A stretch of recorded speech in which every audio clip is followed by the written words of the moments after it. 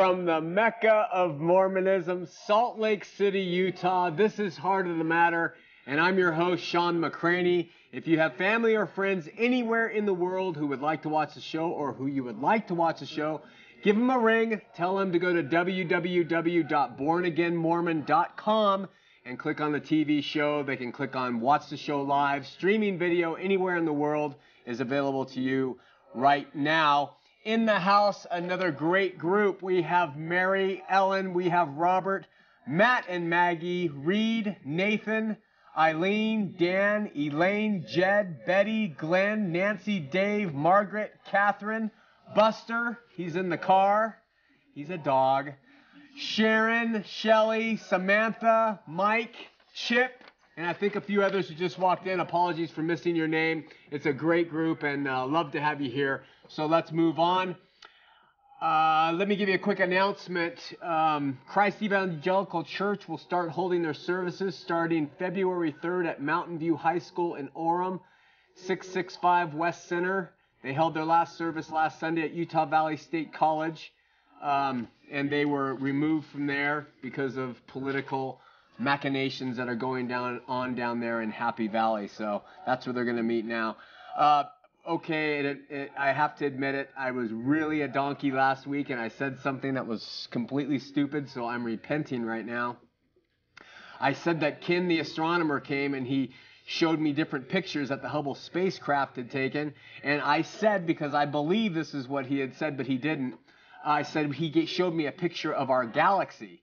Well, what he did was he showed me a picture of a galaxy that was similar to ours.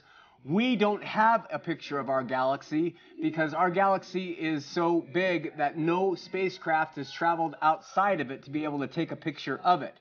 So you astronomers, I know, are laughing at me, and I deserve the laughter. My apologies, but it just shows, it bodes even better for my point that God is so big that we don't even have a picture of our own galaxy yet, let alone the hundreds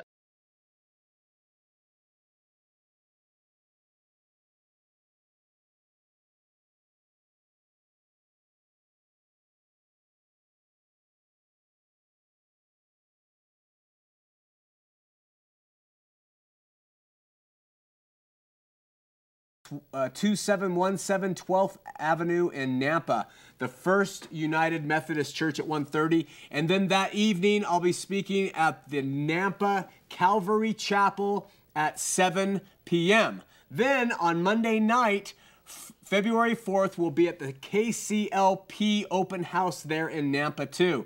From 7 to 9, the address is 309 11th Avenue South, Nampa, Idaho.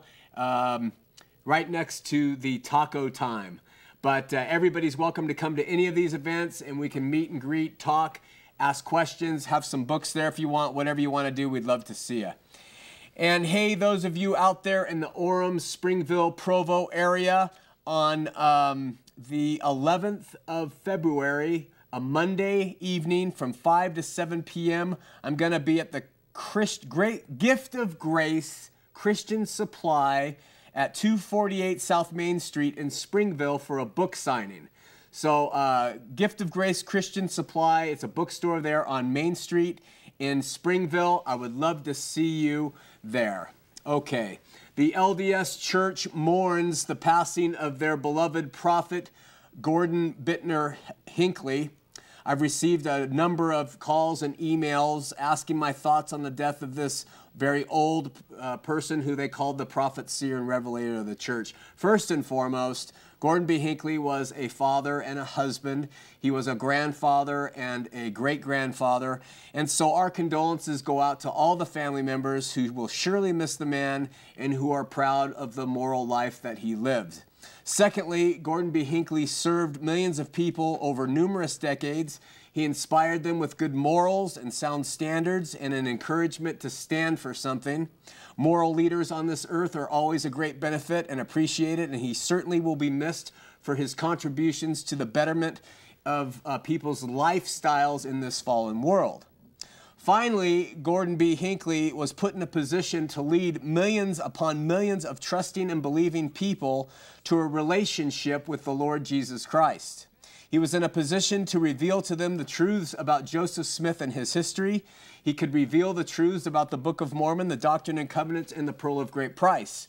Gordon B. Hinckley was given the keys and the authority and the respect from his fellow men that placed him in a position to tell them that they are sinful, that they must be born again, and to emphasize that everyone on earth needs to have a relationship with Jesus Christ over an allegiance to a culture or the practices of Mormonism. In this final area, Gordon B. Hinckley failed.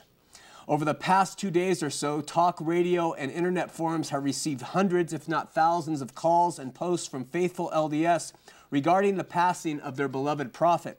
The vast majority of these reports, upwards of 95% of the communications I've been privy to, have had a similar theme. They have said, Gordon B. Hinckley was a good, humble, faithful, moral, etc., man, but now he is with his beloved Margie. KSL played an audio clip from him that said, quote, "As I look back upon my life, I do so with a measure of wonder and awe. Everything good that has happened, including my marriage, I owe to my activity in the church." When Billy Graham dies or any other Christian dies, the universal Christian response will certainly be, he or she is now with the Lord. He is with the Lord whom they serve so well. But to the faithful Mormon, who Gordon B. Hinckley has directly influenced and taught and led for most of his life, the sentiment which reveals the contents of the LDS heart has been, he's now with his wife. I would suggest to you, with all due respect to the extended family of Gordon B. Hinckley, that he is currently experiencing nothing short of a total theological shock. He has seen, possibly for the first time in his existence, the absolute terror and glory of the infinite living God, whom he claimed to not embrace the way Christians today embrace him. He has seen Joseph Smith's teaching revealed for the way they were, and he is profoundly aware of all he could have done to bring LDS people to a love for the cross, and all he failed to do to free these people from the philosophies of men. May God bless your soul, Gordon B. Hinckley. And with this blessing, I challenge the next prophet, seer, and revelator, who it appears to be, will be Thomas S. Monson, to drop all the fables Joseph Smith Jr. presented as God-authored truth, and to bring the general membership of your institution to a saving knowledge of Jesus as the uncreated, eternal God, of the Bible as being the infallible Word of God, and to the faithful doctrine that every single one of us is saved by grace and grace alone through faith on Him who is mighty to save. Let's have a word of prayer. Dear Lord, we love you and we thank you for this airtime and for our viewers, for our volunteers, for our station management, ownership. We pray that the message will go out tonight. Such an important message. One of the most important messages for people to understand in the differences between Mormonism and Christianity. We pray for this, Lord, your Spirit, in Jesus' name, amen. Last Saturday night, as I boarded the usual flight I take out of Long Beach, California, I was seated next to two women, a mother and daughter team, who were there in California to see a theatrical production. They were friendly ladies, and I soon learned that they were faithful LDS. The daughter who was sitting next to me was in her mid-30s, and she politely asked me a number of questions about myself. I told her that I was a pastor. She was very complimentary and seemed very supportive. Half the way through our flight, I informed her as our conversation progressed that I had indeed been LDS for 40 years, and then the plot thickened.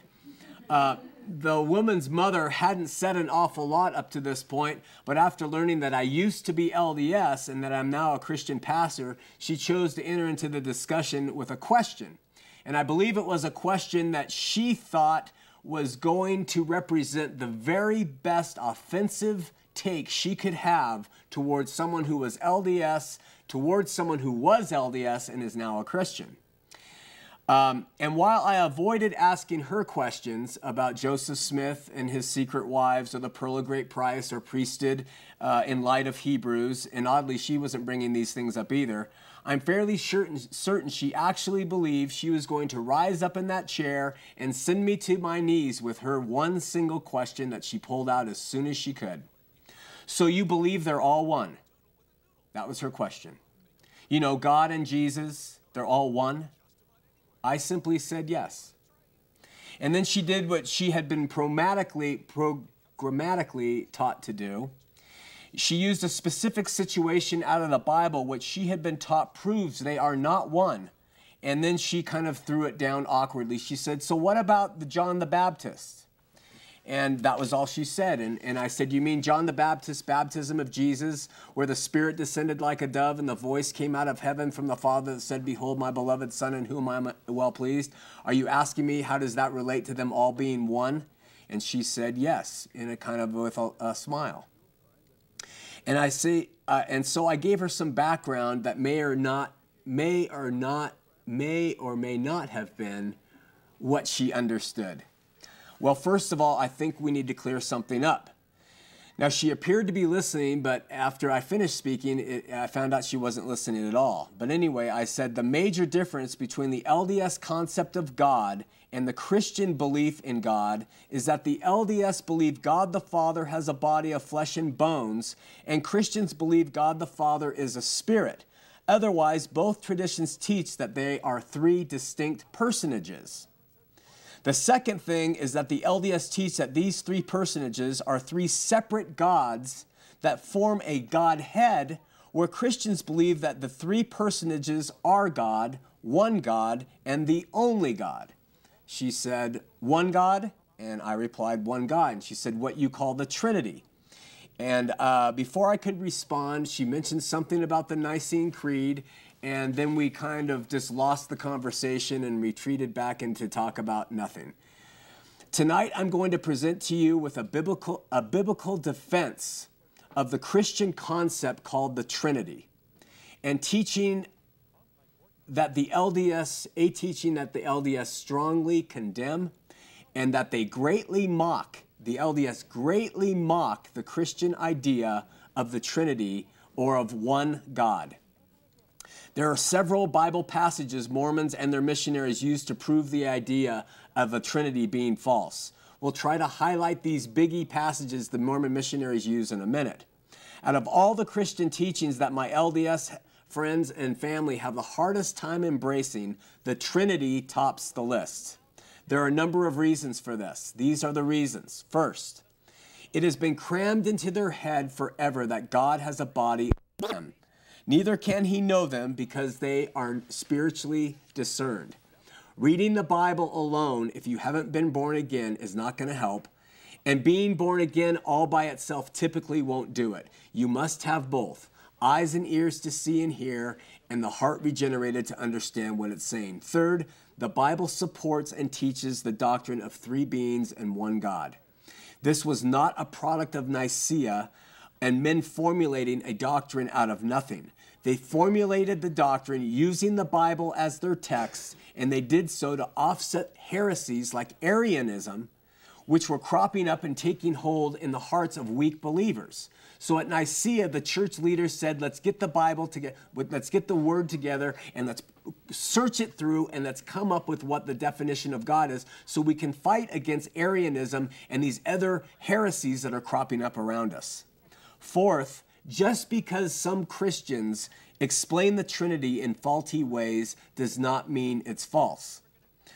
It simply means you are talking to Christians who are trying to explain something that is very difficult to get your arms around. And that brings me to the final point. Be very careful with feeling victorious because you have a belief in a makeup of God that can be qualified and quantified and readily explained in humanistic terms. In some areas of life, having all the answers is highly indicative of your having been duped. Groucho Marx once said he would never belong to a club that would have him as a member. And I likewise would not want to worship or honor or follow a God that my puny mind can fully comprehend. So, with all this being said, let's get on with our defense of the Holy Trinity. To begin with, every one of the three members of the Trinity are called God in Scripture. I'm going to give you some. Speaking of the Father, John 6:27. For him hath God the Father sealed. All right? Speaking of the Son, Paul wrote, God was manifest in the flesh. And speaking of the Holy Ghost, Luke wrote about Paul being deceived by Ananias, and Luke wrote, why hath Satan filled thine heart to lie to the Holy Ghost? Why hast thou conceived this thing in thine heart? Thou hast not lied unto men, but unto God. There, Luke writes that Peter said that God was the Holy Ghost. Likewise, the Word describes the Father, the Son, and the Holy Spirit as being creators. The Father's a creator, the Son's a creator, the Holy Spirit's a creator, of being omnipresent, of being omniscient, and of both of those, all three of those beings being resurrecting beings and indwelling beings, all right? All of these scriptural references can be found if you go to our notes on the show at the website at www.borman.com. Now let me go to the board for a second, and I want to talk to you about the concept of God. We're looking at the Old Testament, okay? And we're looking at the names of God.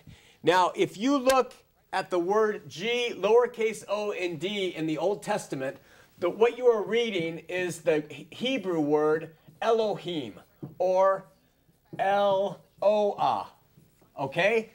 That is a title for the name of God. It would be similar to captain or general. It is not the proper noun for God. It's not his personal name. It's just the name God, okay?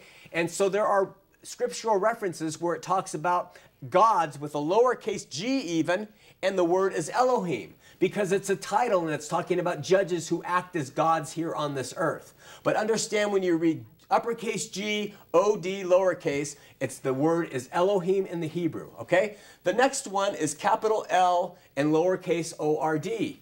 The word for that in the Hebrew is Adon, okay? Now, the Jewish people had this superstition that when they were reading the sacred texts, they could not use the name of God, the true name of God. So they came up, and when they would come up across the true name of God, they would say Adonai. And what that means is the absolute one in absolute control. That's what that means. And they substituted God's real proper noun name with the name Adonai, all right? So anytime you see L-O-R-D, lowercase o-r-d, what you're seeing is a name for God that the Jews used to describe his true name. Now we get to G-O-D uppercase and L-O-R-D uppercase, all right? And all those are called the Tetragrammaton. The Tetragrammaton, and that's just kind of a difficult name for 4 consonants of the Hebrew alphabet, all right? And it's Y-H-W-H,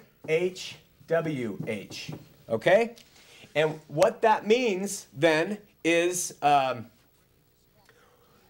I'm not going to get too into this, but just let you know, we don't really know how to pronounce this word because we don't have vowel markings. Now, the Hebrews have markings that they put between the consonants of their letters, and it would help you understand how to pronounce the words. But we don't have vowel markings for the YHWH. We will say Yahweh, or we will say Jehovah, but that is the proper name for God, and it's really not known exactly what it is. So anytime you read G-O-D-O-L-O-R-D,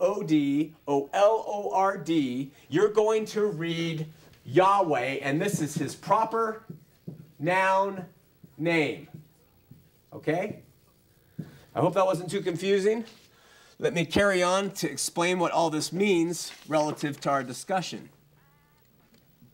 The LDS maintain that the name Jehovah, which is Yahweh, okay, that the name Jehovah,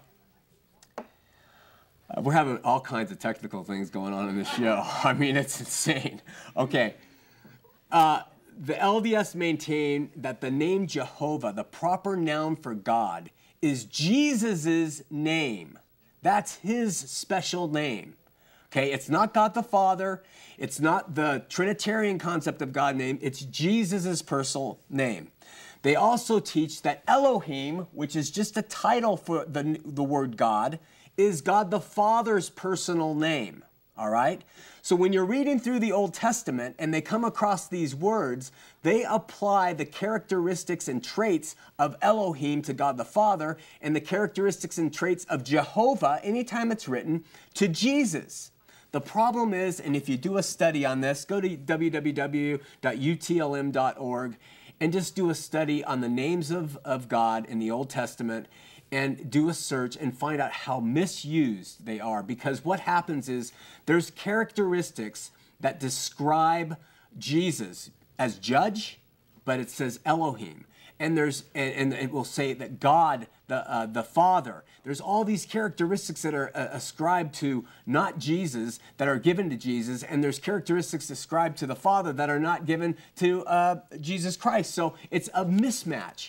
You don't have any inconsistencies with Christians when it comes to understanding God and the nature of God in a Trinity, because God is God. It is one thing. And so we can switch that board out because I'm going to get to the other thing. All right? Now, I know this show's a little different because it's a lot of stuff, but let me get to the heart of the matter, and I can be so witty. All right.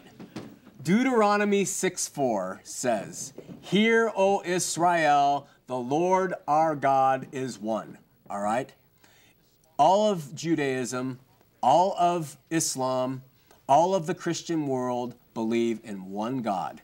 What separates us from the heathen nations is the heathen nations are polytheistic, and those three main worldwide religious groups believe in one God, the great Shema. It's Shema is Yisrael, Yehovah Elohim, Echad Yehovah. What that says is Jehovah our God is one Jehovah. All right? Jehovah, the proper name, our God, the captain, the title name, is one Jehovah, proper name. That's what it says. 1 Corinthians 8:4 in the New Testament says there is none other God than one. All right? To get a better grasp on this one God, let me take you back to a time before Jesus was born. Did you know that God was not spoken of in terms of Father, Son, and Holy Spirit in the Old Testament? Did you know that God in the Old Testament would constantly affirm over and over and over again that he was God and there was none before him or after him? Did you know, now listen to this, my LDS friends, did you know that out of the entire Old Testament, there are only 3 passages that refer to God in fatherhood? 2 of those passages are a lowercase f for fatherhood, meaning he's like the father of the human race, father of the people.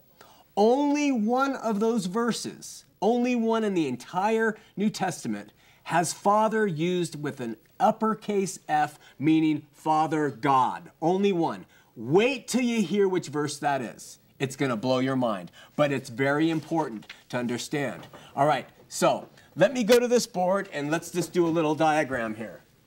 Here we have the Old Testament concept of God, all right?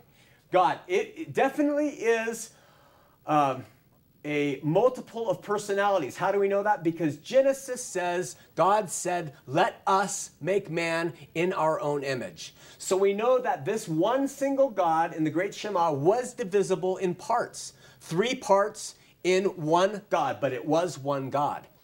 When Jesus Christ was born, I want you to imagine that he grows up and he begins his ministry, and Jesus Christ begins his ministry and he tells people, I am God. What do you suppose would happen as he's walking about and he's praying and he says, I am God, and he prays? What do you think the people would think when he's praying? They would say, well, who are you praying to if you're God? You know, and then automatically they would think polytheism. So he receives the title, the Son of God. Why? Because he is in the flesh, incarnate. He came down and condescended below all things, took upon himself the flesh, and became subject to the Father of our spirits. It didn't make him less. It just made him now in this position that we're in so that he could take upon himself our sins and suffer for us. So what we have here is when the New Testament comes and Jesus takes on flesh, then we have God that goes like this. We have God the Father. Is this following? We have God the Son. I think I'm doing this wrong. And we have God the Holy Spirit. And I did this one part wrong, but anyway, the point being is God is a sinner, and the Son came and condescended in the flesh. The Spirit is the Spirit, and the Father is in heaven, and it's three parts in one God. Does that make more sense to you? Now wait, let me explain to you something that will support this in the Old Testament. That Venn diagram, you can change that too, and in the center where it says God, you can change it and you can put temple. And at the top you can put Holy of Holies, and over here you could put outer court, and over there you could put inner court. It's one temple, it's three parts. You could put man or woman in the center where God is, and it would say body, it would say soul, it would say spirit, 3 in 1. Those are the best biblical comparisons to a 3 in 1 God, all right? Now, if you go and you go to that one verse that uses the Father with a capital F, as in the Father in heaven that the LDS speak to and believe that this Father in heaven was there and Jehovah, his son Jesus, was there. This is what it is, Isaiah 9:6, and listen to the context of Father with a capital F. For unto us a child is born, unto us a son is given, and the government shall be upon his shoulder, and his name shall be called Wonderful, Counselor, the Mighty God, the Everlasting Father, capital F, the only place in the Old Testament, the Prince of Peace. That verse, that prophetic verse uttered by Isaiah through the Holy Spirit, was in reference to the Son. All right? That verse right there brings out the Holy Trinity in the Old Testament plainly and clearly for us to see. The New Testament is full of supportive passages that support the idea of a Trinity. 1 John 5:7 says, "For there are three that bear record in heaven, the Father, the Word, and the Holy Ghost, and these three are one." Listen to what Jesus himself said, John 14:7, "If you had known me, you should have known my Father also, and from henceforth ye know him and have seen him." Okay?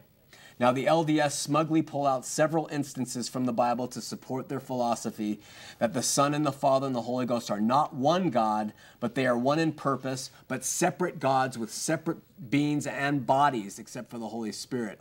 The first was brought up by the woman on the plain, bringing how come God the Father is speaking from a voice and the Holy Spirit's descending like a dove and Jesus is there. That's three separate and distinct. If you look at how it happened, if you look at Jesus condescending himself and submitting himself below all things, and the Father is who he submits his will to learn, to be an example for us, and then to suffer for our sins, it's no clue. Can God speak while also being in the flesh here on earth? Come on. You know, the Mormons will teach their children that it's a ventriloquist God up there, that Jesus is casting his voice and making it come back down to mock the Christian idea of the Trinity. The second example they use occurs when Stephen is being stoned. And it says in Acts 7:55, "But he, being full of the Holy Ghost, looked up steadfastly into heaven and saw the glory of God and Jesus standing on the right hand of the God." And this just excites the LDS attackers of the Trinity. They're unaware of the blinders on their own spiritual eyes. If you read this passage again, listen. "But he," talking about Stephen, "being full of the Holy Ghost." So, with the Holy Ghost was present in Stephen, and Holy Ghost looks steadfastly into heaven, and what does he see? He sees the glory of God. It doesn't say he sees God, the Father, in a body of flesh and bones. It says he sees the glory of God, and then it says, and Jesus standing on the right hand of God, meaning the right hand of glory and the right hand of power. He's standing next to glory, not to something, and that goes perfectly well with what Christians believe. God is a spirit, the Holy Spirit is a spirit, descended like a dove, and Jesus Christ was in the flesh. All right? The LDS will say, well, how is he on God's right hand? Again, it's just a Hebraism to use the right hand of power, the position of authority. Quickly, two more. The Lord's intercessory prayer in John chapter 17, and it talks, and Jesus says how he wants his apostles to be one as he and his Father are one. How are they one? They're one in spirit, and that's all he was saying. The apostles be one in spirit. Jesus and the Father and the Holy Ghost are absolutely one. One God, one in spirit. All right? Before we go to the phones, let me give you the number, 801-973-8820, 801-973 TV20, and let me conclude with a scripture. Colossians 2:8-9 says, listen carefully, beware lest any man spoil you through philosophy and vain deceit, after the tradition of men, after the rudiments of the world, and not after Christ, for in him dwelleth all the fullness of the Godhead bodily. In Jesus dwells all the fullness of the Godhead bodily. That body that God is supposed to have could not have possibly dwelt fully in Jesus if the LDS concept of the Godhead is true. Okay, we're going to go to Jenny in South Ogden. Sorry, went a little long. Jenny, you're on Heart of the Matter. Hi, Sean. I was so excited you were teaching on this tonight because I read in a book, and I've got a Book of Mormon here. In Mosiah, chapter 15. And so anyone who wants to look it up with me, chapter 1 through 5, it says that, let's see, let's start, anyways, 1 through 5. It basically says that God is Jesus Christ in the form of, in flesh, that came down here to be sacrificed for us. 1 through 5 says it. So does 2 Nephi 10:3. Yeah. And so does Mosiah 13, 34, and 35. I think it's three things there that they forgot to remove. Yeah. They contradict with the book itself. That's a great point, Jenny. I really appreciate it. Sure. Thanks. Thanks so much. Bye. Bye-bye. I want you to know what happened was Joseph Smith, he went through several phases in describing and interpreting who God is. You can read about those at www.utlm.org. And he went from describing God in one sense to describing God only as the Father and the Son only. And then he went into all these advanced, quote unquote, advanced ideas of God. The problem with the Book of Mormon passages, the title page is good because it calls Jesus the eternal God. That's a good one. Joseph Smith was under biblical teachings when he brought the Book of Mormon forth with his family, and his thoughts on God were limited. But what he taught in the Book of Mormon actually was not Trinitarian. And so when you use that, then the LDS think, well, see, we do believe that God is one. And look at our Book of Mormon. It's not true. He taught a thing called monarchiistic monotheism then. And what that is, and as simply put, is that God the Father left heaven, became Jesus the Son, who died and became the Holy Spirit. That's monarchistic monotheism, all right? And that's what the Book of Mormon really represents in its teachings, and that's not the Trinity at all. But it's close, and it's very different from the idea of what Mormons say God is today. So great point, Jenny. I really appreciate it. We're going to Brandon in Boise. Brandon, you're on Heart of the Matter. Hi, I got a question for you about God having a physical body. Yeah. So, in Genesis 32, Jacob wrestles with God. Yeah. How does he do that if God is only spirit? Well, have you ever wrestled with God in prayer? Yes, but it's never thrown my hip out. Yeah, well, Jacob needed to have a crippling before the guy was going to be humbled. And it does say angel of the Lord, doesn't it? Or does it say God? I don't know. The subtitle of my Bible just... I think it's angel of the Lord. God. Yeah, it's angel of the Lord. Although some people, I have heard Christians say that it was a Christophany and it was something like that, wrestling with him, an angel of the Lord wrestling with him. I don't know, but I think that spiritual powers can snap a leg easily. So that, I don't... If you're thinking that an angel of the Lord can't wrestle with a human being and can't break it unless it's physical, I think that's really limited. So that's an angel of the Lord and not God himself. Yeah, it doesn't say God in that passage. Okay, it's just the subtitle of my Bible then. Yeah. Hey, good call though. Thank you. Okay, thank you. Okay, bye. We are going to we're going to Matthew from Salt Lake City. Matthew, you're on Heart of the Matter. Hey, Sean, how's it going? I'm doing well. How are you? Hey, I'm doing well. Listen, I just wanted to comment on something you said last week, a couple weeks ago, and about, what brought this comment up is after President Hinckley died. I mean, just like you said a couple weeks ago, this whole religion is based on man worship. Yeah. They are deifying this guy. Yeah. I've never seen... My parents, God bless them, are so convinced that this guy is such a better Christian than they could ever be, which is ridiculous. My parents are probably better Christians. They didn't spend their entire lives trying to delude people anyways. Your point is well taken. I mean, I understand what you're saying completely. The church is really the way they are deifying him and making him look like some sort of a perfect person. He was a human being. I'm sure he was a decent person, probably not an evil man by any stretch, but at the same time, he's no better than you or I or anyone else. And it just drives me crazy the last few days to see how they genuflect to his memory. Anyways, you mentioned a couple weeks ago. They seem like they're glorifying man, not God, and I think it's a very telling. Yeah, amen. Great call, Matthew. Take care, Sean. Bye. Thanks, bye.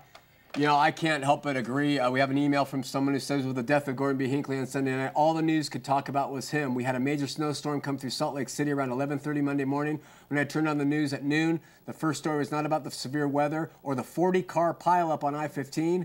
Not what the roads had been doing because of the accident condition. No, it was BYU students remembering Hinckley and the people at the Joseph Smith Building remembering Hinckley, and so on and so on. We have now 4 different channels on the news at noon, and all of them were talking about the same thing. And you know, when you read quotes like I read, you know, what he stands in awe of his life, and you know that it was because of his activity in a church that his marriage was so good, and everything is about man worship, and it's disgusting. I will say that. Disgusting. You read through the Bible, and all the passages are, man is nothing. We are grass that will burn under the hot sun. We wither as the flower. We are dust. And God is where all of our allegiance should be. And this is man worship. It's a great call, Matthew. Let's go to Keith in Boise on line 2. Keith, you're on Heart of the Matter. I'm on? You're on, brother. I'm on. You're on the air. Okay. All right, go for it.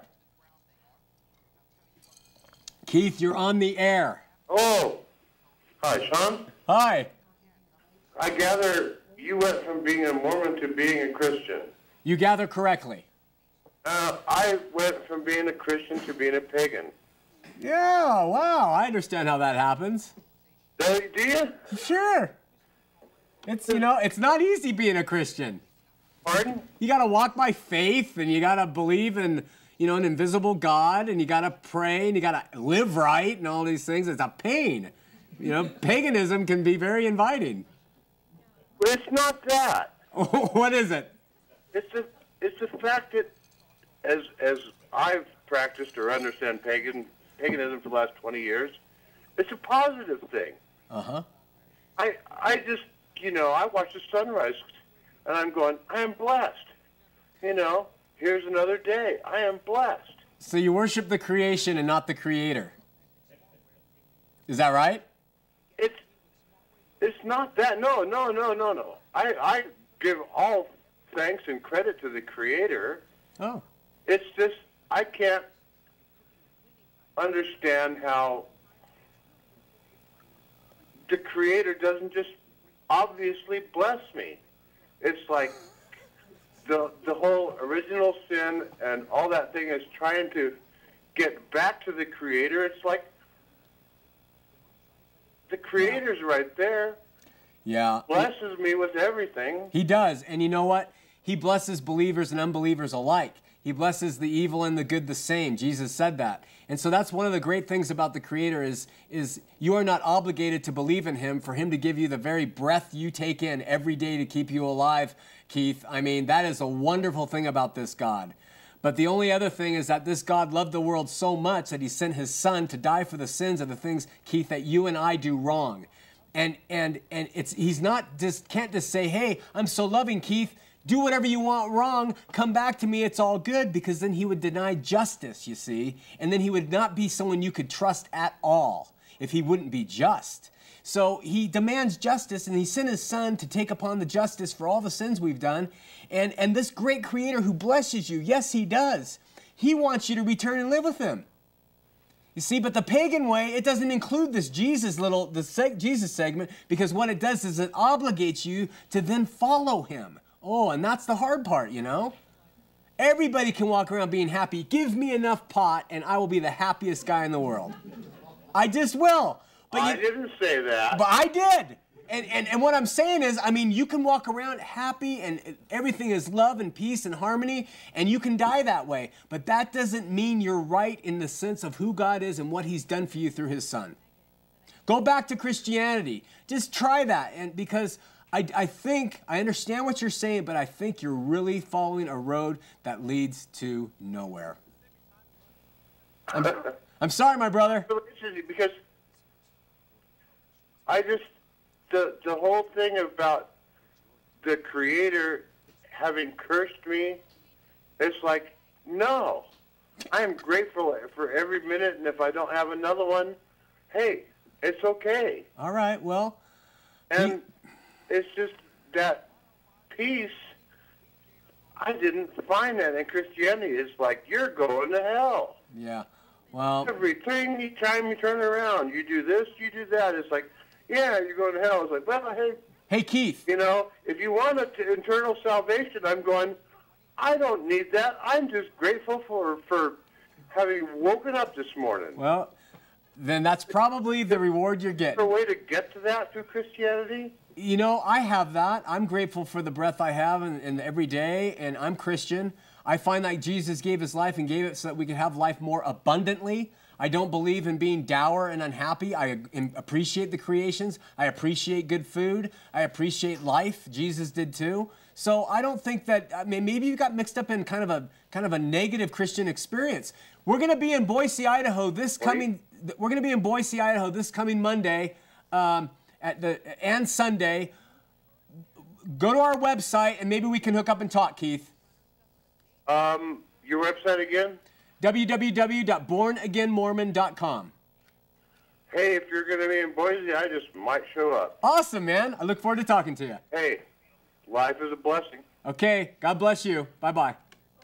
All right, we are going to Justin in Draper.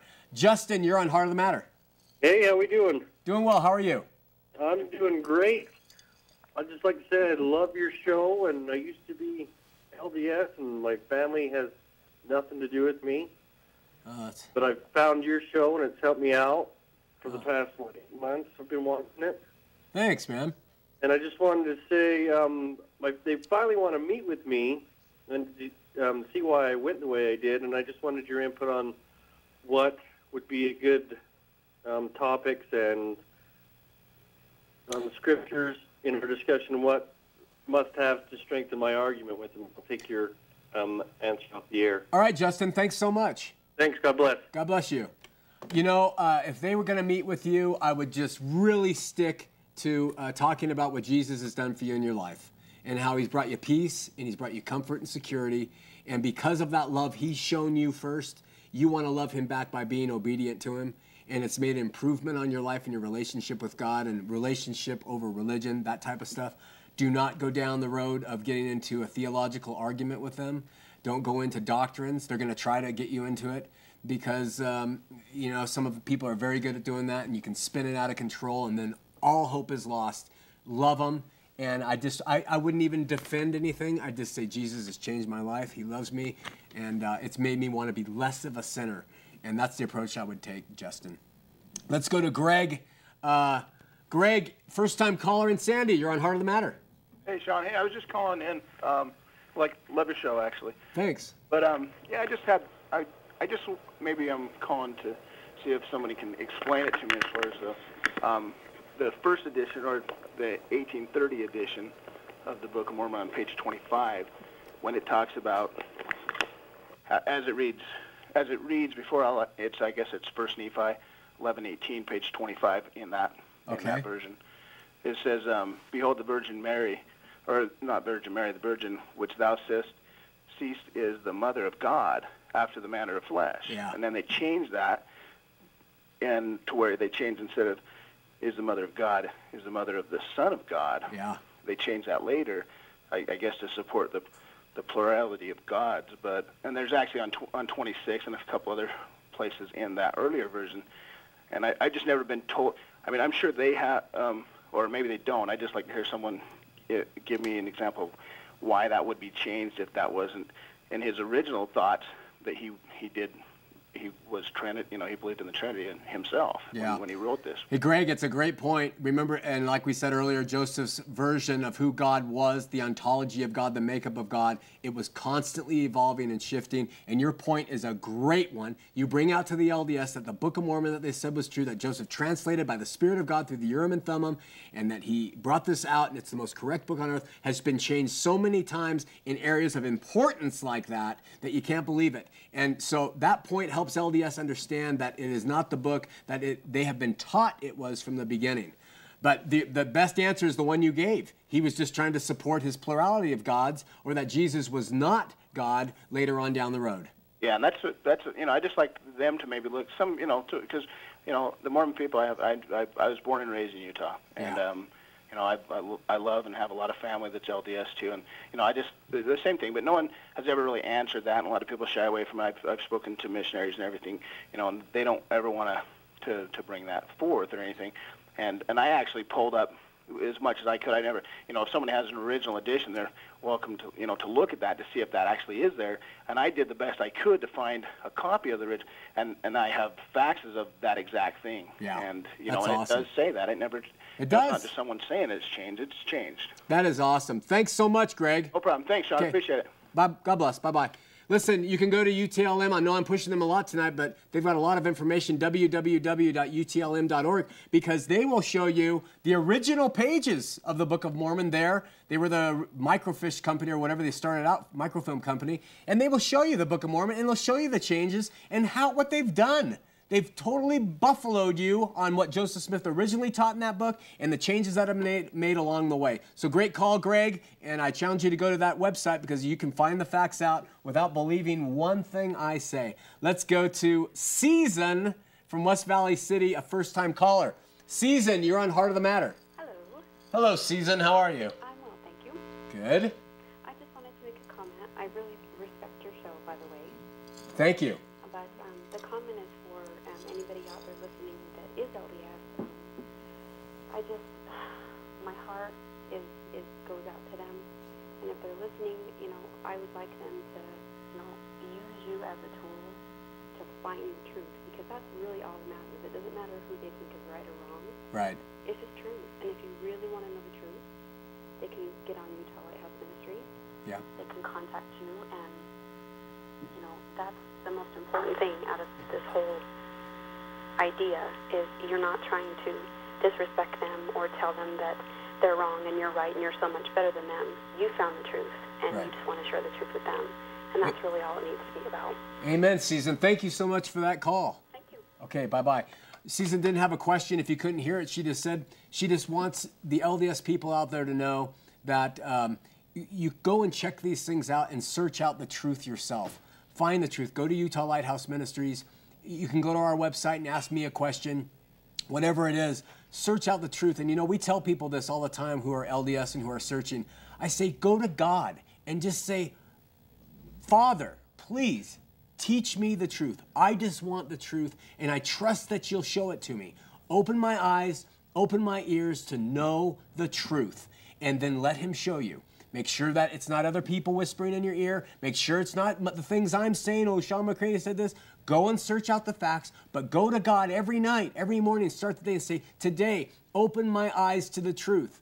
I am just challenging you just to do that every day for a week, 2 weeks, a month. Go to God every day and say, show me the truth, God. I want to know the truth about you and your son. Show me the truth, and he will not let you down. He will show you the truth. If you want to know, he will show you. Now, it may not be in your time frame. You may do that for a month, and maybe you won't get that truth. And maybe 5 years later, suddenly, bam, And it happens. Or it might be the day you ask. I don't know. God works in his mysterious ways. But if you go to him and you sincerely ask for him to show you the truth, you're going to get it. You know? Now, if you don't want the truth, you go ahead and keep listening to everybody and everything you've been taught since you were a baby and all this revised Book of Mormon stuff and, you know, man is that he can become God stuff and you believe in these fairy tales.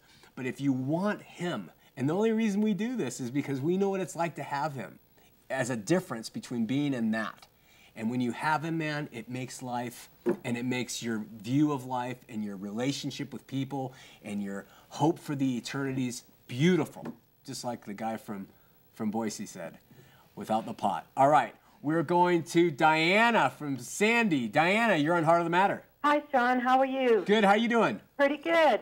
I have a comment, and then I'll get off the phone so that you can respond to it. Okay. I'd like for you to read Matthew 28:19, and I believe I've heard that the LDS people use this for their baptism also, and a little bit of a grammar lesson there. Name is singular, and if that is not the Trinity, then how else would it be? Ooh, that's a great one.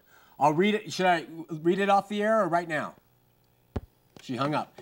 It says, this is Jesus' words, "Go ye therefore and teach all nations, baptizing them in the name of the Father and of the Son and of the Holy Ghost." Not in the names, in the name. That's a great point. Great verse. Thank you so much, Diana. We're going to Mary, first-time caller in Salt Lake City. Mary, you're on Heart of the Matter. Hi. Hi, Mary. Thank you for all you do. You're welcome. I have a comment. Yes. It concerns forgiveness. Yes. Okay. First of all, I'll say I truly hate people that hurt kids. I hate pedophiles. I hate them all. Uh-huh. Okay. Somewhere it's either Matthew or Mark, I think. It says, if anyone hurts a kid, there's going to be a millstone wrapped around your neck and you'll be dropped to the bottom of the ocean. And that's better than to deal with what God has in store for you. Right. That sounds like good justice to me. I like that idea. But I have a hard time correlating that with God being all forgiving, because I sure don't want to forgive people that do that. Yeah. I'll hang up so I don't ramble, but would you please comment on that? Yes, I will. Great call, Mary. Thank you. Thanks. And a tough answer. You know, as human beings, we cannot stand, as normal human beings, we can't stand anybody that hurts a child, that hurts a defenseless woman, these predatory type crimes. And so we naturally want to kill them or hurt them, and I do. But Jesus came for the sins of the world, and our obligation is to forgive. He says, if I have forgiven you of your sins, which caused the Son to suffer, if you've been forgiven of the things you do, whether they're as bad as the pedophile or not, you've been forgiven, and God says, I want you to forgive, okay? And so as an obligation and a trust in him and a love for him and a responsibility as a Christian, we're going to forgive everybody of everything that they do. Everybody of everything that they do. Brutally tough, okay? But there's also a blessing in that. If you walk around with hatred in your heart, one, it says, according to Scripture, that you're not his, because you can't hate your brother and love God. But also, to have that hatred in you is a tool of the dark side. And that darkness grows and turns to a root of bitterness, and it turns on you like a cancer. Even if you think you're justified in hating, even if the pedophile hurts your own child, the Christian's command is to forgive. As hard as that is, that's what we all strive to do as true believers in Christ. I hope that helped. Let's go to Don in Salt Lake City. Oh, wait, we're going to Joe. Joe, your first-time caller. You've only got 1 minute, my brother. Go for it. I'll keep it short, my man. Hey, I was just reading on KSL about the prophet, and he had a picture of Brigham Young behind him. And on KSL, it said the prophet would sit there, and he would say, he would often wonder, what would Brigham do? And that just astonished me. Oh, did they say that on KSL? Yeah, they did. Oh, that is classic. It's endless. What would Jesus do? The prophet would sit there and wonder, what would Brigham do? So, that just amazed me, and I just Get wanted to another share that with wife? Love your show. Keep up the good work, my brother. Thanks a lot, man. Bye. Have a good one. Bye-bye. What would Brigham do? That is amazing. And Brigham Young's last words as he's going off to die, what were they? Were they Jesus? God, take my soul? They were Joseph. Joseph. This stuff is all man-centered, and it's all about elevating men. And God is one God, and you can come to know who the true and living God is. If you go to the Lord, you ask him for truth, you ask him to forgive your sins, and you ask him to come into your heart and be the ruler and leader and sovereign king of your life. As you do this, do it in the privacy of your own home. Don't tell anybody if you don't want to. You don't have to tell your LDS spouse or your children or your bishop, or you don't have to tell your neighbor. You go in privacy and you speak with God and you give your heart and life to him, and he will start to work wonders in you. And then you'll come back one day and you'll say, you know what? All those things you talked about were right. I'm experiencing those now. It happens that way. We see this all the time.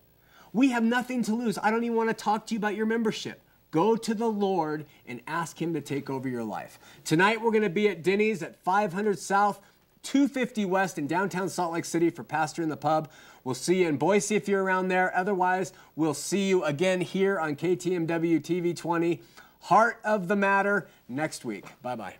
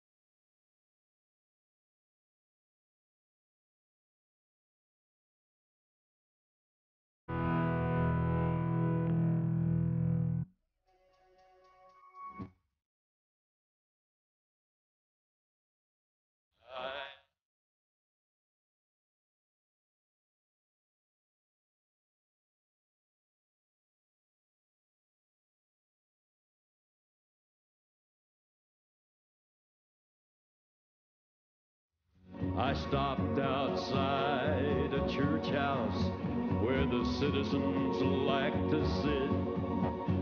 They say they want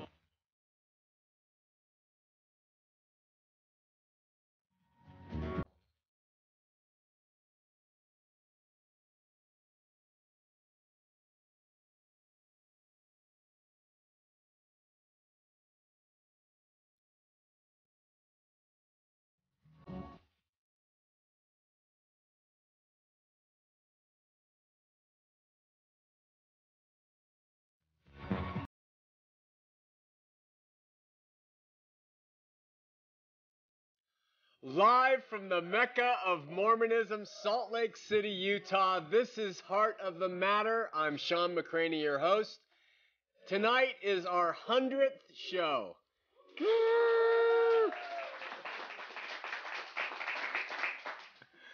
Hey, if you have family or friends who want to watch the show and don't receive it in their homes, call them and tell them to go to www.bornagainmormon.com. And they can watch the show live through streaming video through the website. It's very easy to do. In the house tonight, we have a good-looking, nice group, but also an accomplished group. We have Mary Ellen, we have Matt, we have Dave and Nancy, worship leaders extraordinaire. We have Glenna and Richard, who have been married 50 years and 2 days. That's awesome. Glenn, Brett, Dan, Elaine, Jed, and Margaret. We welcome them all here. Great to see you. And we love y'all.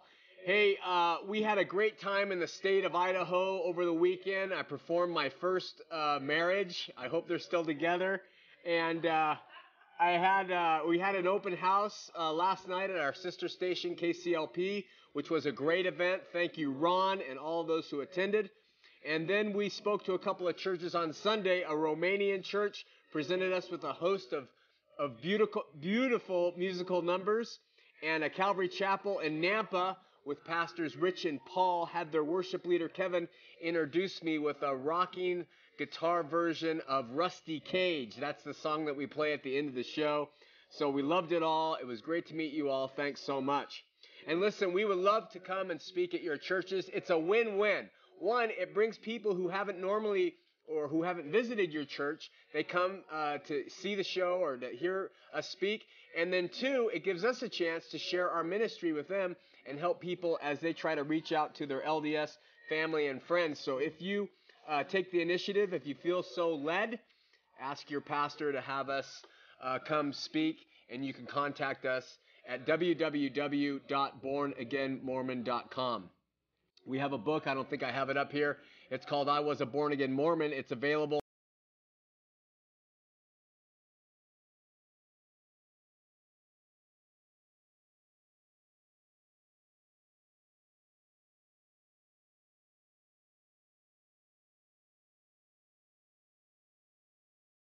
Come out and see us. We'd love to meet you there. Oasis Books carries the book. Calvary Chapel, Salt Lake City. Sam Weller's downtown. Christian Gift and Bible in Sandy. And, of course, you can get the book online at www.bornagainmormon.com. If you can pay for it, it's great. If you can't, strapped in funds, or you just are a conscientious objector to buying the book, let us know, and we'll send one out to you for free. Listen, some of you people who watch the show don't have a church that you attend. It may have been years since you've stepped inside of a church for any number of reasons, and I want you to get off your rear ends or get out of bed on Sunday morning and come down and see us at Lord's Word. If you haven't found a church you're comfortable with, you can dress how you want, you can smell like you want, you can do whatever you want, but we want to see you come on down at Lord's Word at the Gateway Theaters, Sunday mornings, 9:15 to 10:15 a.m., and we worship the Lord. We pray, and we have a message out of the Word, verse by verse. You'll learn the Bible. And then we go over to the food court, which is just a bonus. And you sit there and you can fellowship, or you can escape and not make any friends. That's up to you. But you're welcome to come in any case, 1 hour, and you'll learn the Word. If you want to know more about that or our evening service at the University of Utah, go to www.lordsword.org for times and addresses, directions, stuff like that. March Traveling Pastor in the Pub is going to be in Tooele, Utah. This coming March, first Monday night of March is March 3rd. We'll be at the Denny's from 6 to 8 p.m. and the address for Denny's is 925 North Main Street in Tooele. Come on out and sit with us and talk and meet, greet, and eat. And then we're going to hold a non-denominational open baptism for those of you who want to be baptized because of your faith in the Lord Jesus Christ. We'll let you know where that baptism will be held. But join us there March 3rd in Tooele. In the LDS news, there's been a lot of fanfare in the face of the passing of President Gordon B. Hinckley. Mary Frances T., a faithful watcher of Heart of the Matter, forwarded a poem one of her stalwart LDS friends wrote regarding his passage. I'd like to share that with you. I think it is indicative of the hearts for the LDS for the passing of their prophet and what they think about him now having gone to the beyond. It says, I imagine he's running to Marjorie now. Yes, running, not waving his cane. I see him embracing his father and mother while they keep repeating his name. I see him now meeting his forebears. Both Brigham and Joseph are there. Sweet reunion of prophets united by service that only such noble men share. I see him embraced by the Savior, while Father says, good and well done. So faithful and stalwart endurance, I welcome my noble, most excellent son. I then hear the ripples of laughter, and he says the reception's just fine, but he hopes that he'll get an assignment or two, so there's no need to waste any time. I can hear his clear voice in the stillness at the close of this sweet Sabbath day. Having faith and move forward, there's work to be done. President Hinckley would want it this way. I would think that a poem would say a little bit more about God and worship and being in the arms of Jesus Christ.